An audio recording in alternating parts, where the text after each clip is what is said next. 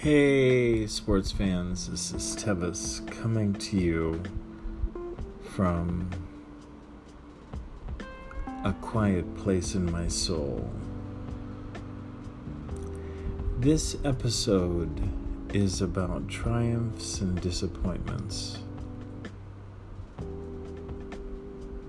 Life is an interesting construct.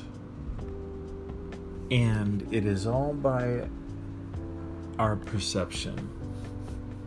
It is interesting that I have heard this past week individuals say you gotta look at life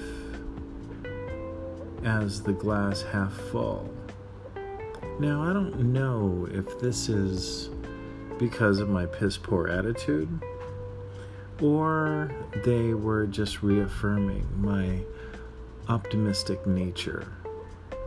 But either way, it has nothing to do with them and everything to do with me. When I wake up in the morning, when you wake up in the morning, do you jump on your phone? Do you jump on your email? Do you jump on what the stock market's doing? That's what I do. And if the market's up, I'm gleeful. If the market's down, I get depressed and I want to go back to bed. But that's not the way to run the thing. It's not the way to run the show. It's not the way to run your life. You have to create sacred space. You have to get out of your own way and create the space to wake up slowly, gently, and be good to yourself.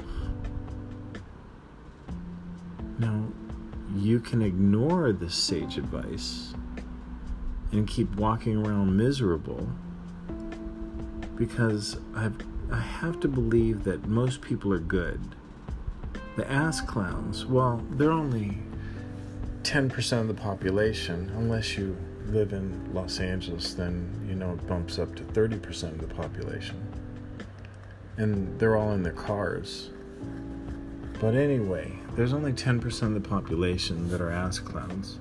They just happen to move around an awful lot. Come to think of it, are you an ass clown? We can do better. Take care of yourself, dear spirit. It's by your perception, your heaven, or have you created your own hellscape? So suck it up, buttercup.